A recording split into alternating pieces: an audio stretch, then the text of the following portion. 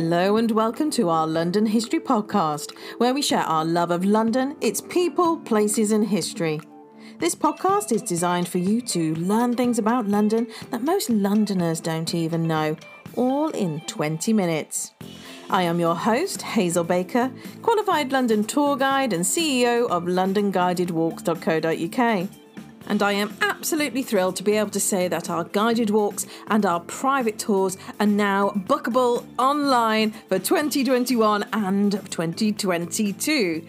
We also have self-guided tours available and treasure hunts for you to do all on your mobile phone on the streets of London. And if you're a little bit further away from us, then you can do a virtual guided tour, pay and play. And also we have a virtual escape room called Find the Phoenix.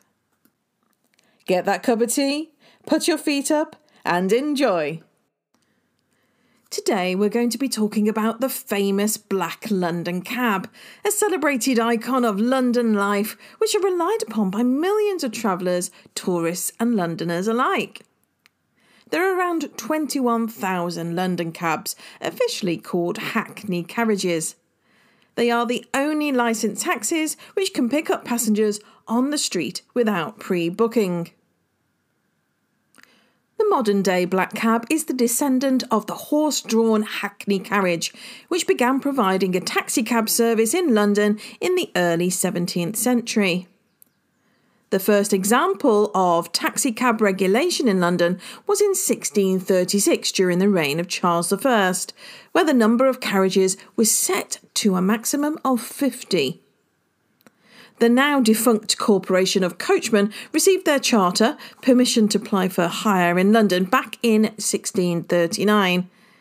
The Commissioners of Scotland Yard began regulating Hackney carriages after 1662 during the reign of Charles II. Whenever you arrive at any airport, first see the taxi rank. But where was London's first taxi rank? According to the London Vintage Taxi Association, the first taxi cab stand was formed in 1634 outside the Maypole in the Strand, basically between where Somerset House and Mary le Strand Church is nowadays. Captain John Bailey was a veteran of one of Sir Walter Raleigh's expeditions, and he managed a taxi rank of 4 horse-drawn carriages available for hire from the Strand.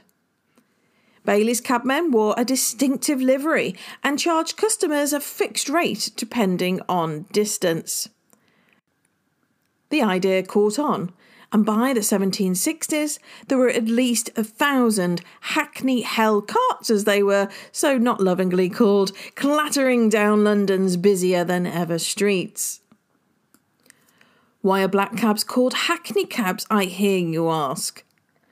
The name cab derives from the French cabriolet, the popular style of carriage in the early 19th century. It was a 2-wheeled French-style cabriolet which had an exposed seat on the top, and they were known for their speed and comfort, and they eventually replaced the heavier and more cumbersome Hackney carriages for the rest of the century.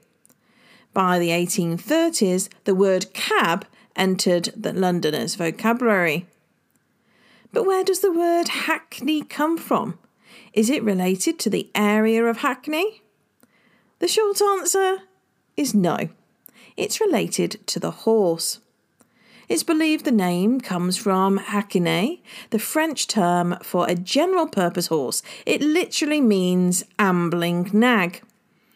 I'm sure we have a few horse-loving listeners. The Hackney horse is also a breed. The breed that we know now was developed in the 18th century by crossing thoroughbreds with the Norfolk trotter, a large-sized trotting harness horse. And the first Hackney horse is said to be Lascelles' horse, which was foaled in 1760. The drivers of Victorian London's horse-drawn hansom cabs were constantly exposed to the elements. They were prohibited by law from leaving the rank whilst waiting for custom and expected to sit on the box. If you were a cab driver, stopping to go to the toilet or grab some food was problematic. Even with the risk of a hefty fine, many cab drivers were drawn to the warmth and comfort of a pub between jobs, which then led them to drink more than is good for their health or behaviour, as reported in the Illustrated London News 1875. On a particular snowy night of that year, Captain Armstrong, editor of the Globe, wanted a cab to take him from his home to his offices in Fleet Street. As usual, he sent his servant round to the cab stand to fetch him one. Although there were cabs, there were no cab drivers. Upon further investigation, the servant found them in a pub sheltering from the storm. The servant considered them far too drunk to drive his master, and so returned to the captain's home without a cab. This gave Captain Armstrong an idea. Within a month, Armstrong had teamed up with a group of like-minded philanthropic worthies, including the 7th Earl of Shaftesbury, and started the Cabmen's Shelter Fund. London wasn't the first British city to create shelters for their cabmen. Birmingham were already doing it, and there were plans for a cabmen's room in the newly built Kingston train station, with also enough room for their horses.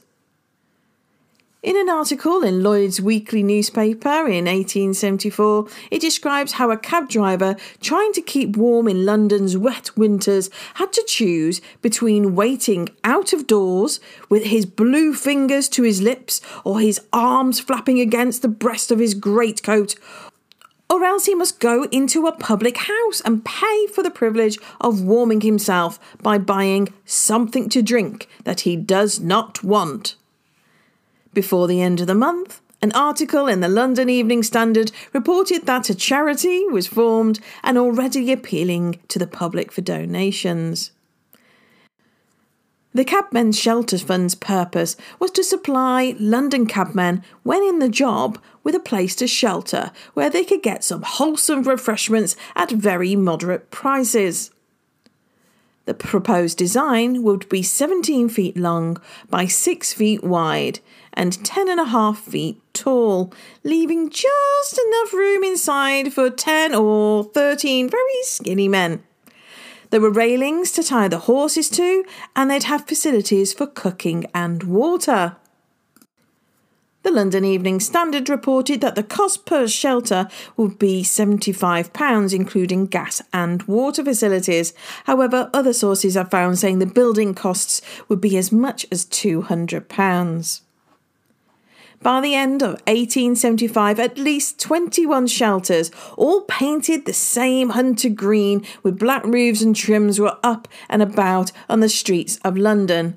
They were serving hot tea and coffee, sausages, bread and butter and the like. The initial donations were designed to pay for the initial outlay, but the cabby shelters were expected to be self-sufficient within the first few months of opening.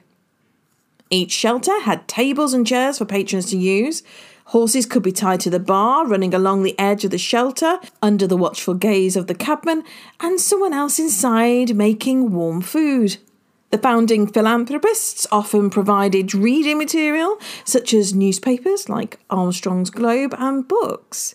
The subscription fee to use the shelters was minimal, no more than 6p a week, and once paid, it allowed cabbies to patronise every shelter in the city. The Victorian cab drivers were expected to maintain a standard code of conduct.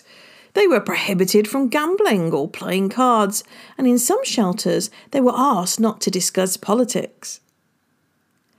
Even though one of the main benefits of the shelters were for the cabmen to take refuge from the unforgiving elements, it was also convenient for the customers, the aristocracy, so they wouldn't have to wait for a cab. By December 1903, there were 45 cabmen's shelters scattered across London, serving some 4,000 cabmen every single day. Although the project clearly worked, it wasn't quite the self-perpetuating scheme the fund's creators had hoped for. Summer months, for example, when the weather was fine, some shelters even lost money, and the fund lamented. It is a matter of regret that the work should be carried on under the disadvantage of insufficient income. However, The number of cabmen's shelters continued to rise, although it's unclear exactly how many there were at the height of their popularity. Some figures show 61. One cab driver I spoke to said the number was over 100. What we do know is that between 1890 and 1911, the focus had shifted towards upkeep and repair of existing shelters, and consequently only 7 new shelters were built over the period. London's crowded streets would change in a way that would eventually doom the shelters. In 1903, the first gas-powered motor cars, French imports, took to the road. Over the next 15 years, the motor car taxi trade grew. The name taxi comes from the taximeter, the device that measured the distance the vehicle travelled. Many horses were requisitioned during World War I. The motor car dominated the cab trade, and the need for cabmen's shelters was necessarily decreased. The last horse cab on London streets was taken out of service in 1947. There are a number of differently designed cabmen's shelters, as several architects have been involved in the project over the years. A lost example of an ornate double-tiered shelter with decorative finials once stood outside the law courts on the Strand. There are currently only 13 cabmen's shelters in existence. 12 of them are still in operation. In the early 1990s, the Heritage of London Trust helped the Cabby Shelter Fund to refurbish 7 of these shelters. If you don't know what cabby shelters are, then they're these small green cricket pavilion style sheds dotted around London, and I've added some photos on the episode's show notes, and you can see those at londonguidedwalks.co.uk/podcast, and then just click on episode 56. If you are planning to come into London to have a little look around yourself, then I have put together a map for you to see their exact locations, and you can save it and share it to your phone, and it'll give you directions of how to get to the next one. So you can see that all on the show notes as well. I'm sure you're wondering why on earth you would think of going round and having a look at these cabby shelters. Well, A, they're part of our history, but also you can get a decent cuppa and a bacon sarnie as well at affordable prices. Now, you can't go inside one of these cabby shelters. They're specifically reserved for the black cab drivers, those have completed the knowledge. But these shelters do offer a takeaway service. So a cup of tea, for example, costs you £1. A bacon sarnie will cost you no more than a couple of quid. And don't forget the red sauce. And at some shelters, you can even get a salted beef bagel and a cup of tea for a £5. All in keeping with the Cabby Shelter Fund's promise of good grub at decent rates. And don't forget that all of the shelters that you will see now are Grade 2 listed. It's perhaps the Embankment Place Cabby Shelter that many of you may have seen before. It's on the corner of the Embankment and Northumberland Avenue and is a stone's throw from the Playhouse Theatre. It was in 1881, following a competition, that Maximilian Clark was appointed to design a shelter for Northumberland Avenue. The key features of the design included a steeply pitched hipped roof, overhanging eaves with exposed rafters and decorative fretwork panels integrated into the main timber frame, which featured ribboned garlands of the CSF monogram. This particular shelter was in fact replaced in 1915, but if you go there, then look around, because you'll notice that Northumberland Avenue is rather unusually wide for a London road. This area had once been the London home for the Dukes of Northumberland, overlooking the Thames. But a fire in 1866 caused considerable damage to the property, and that's when the Metropolitan Board of Works offered to buy it, and that's when the Duke jumped at the chance. In mid-Victorian London, planning permission for hotels was set for them to be no taller than the width of the road they stood on. And since the plan was to build some of London's largest and grandest hotels here, The short road is unusually wide. The cabbie shelter that isn't in use is the one on Chelsea Embankment, which overlooks the Albert Bridge. And so, well, it must have one of the most romantic locations for what is basically a greasy spoon. Its nickname is the Pier, as it's close to Cadogan Pier. But in the 1970s, its nickname was the Kremlin, as it was known for hosting left-wing cabbies. When I went past the one in Hanover Square, I noticed it was covered in protective railing, so I'm not quite sure what's happening with that one at the moment. The benefit, though, is that you can take your time to look at some of the detailing. So I've already mentioned that you can see the CSF monogram in some of the detailing, and I've taken some photos of that as well. But also, if you have a look on some of the doors, the locks of them, you will actually see there is a little symbol of 3 legs. Normally this is a symbol that you would associate with the Isle of Man, not London. So what's it doing here? Well, it's all to do with J. Legg & Co. locks. It's founded by Joseph Legg in 1881 when he was just 20, and he went on holiday to the Isle of Man, and he absolutely fell in love with this symbol, and so he was so struck by it that he was determined to adopt it as a trademark. And of course that had particular problems, but he did secure the permission, and so the 3-legged symbol is still used today by the company, and it was originally used as a symbol for his 3 sons who were actively engaged in the business.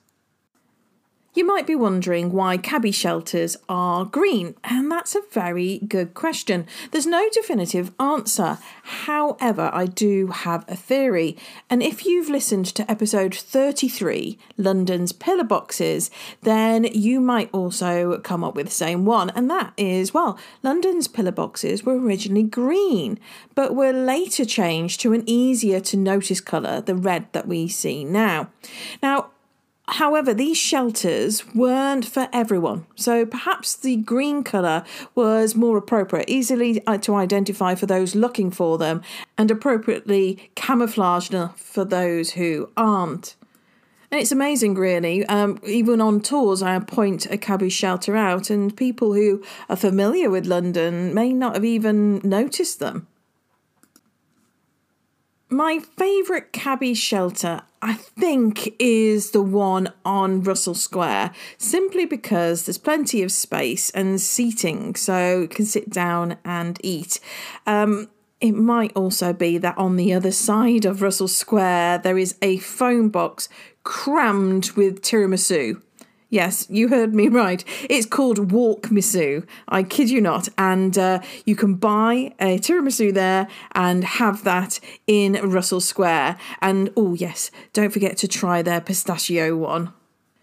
Another convenient one, if you're going to the Science Museum or the Natural History Museum or the V&A, and that's the one on Thurlow Place, so nice and easy to get to, and especially now that Exhibition Road has been pedestrianised, there's more chance of you finding a seat so you can enjoy your food. As I said, I'll put the map in the show notes so you can save that and add that to your phone, and you can explore as you will. I'd like to take this opportunity to thank you for supporting our podcast. We are now in the top 2.5% of podcasts listened to globally, which is really quite amazing. If you're able to financially support the podcast, that means that we keep the advertisers at bay and you get 20 minutes of quality, unique content, then please do so. You can do that by becoming a patron for as little as £5, and that means you get even more unique content. You get videos, behind the scene pictures and that, things that I am not able to cram into the show notes, which for you are completely free. Any support is very much appreciated. Well, I hope you enjoyed that one, and I'll see you next week.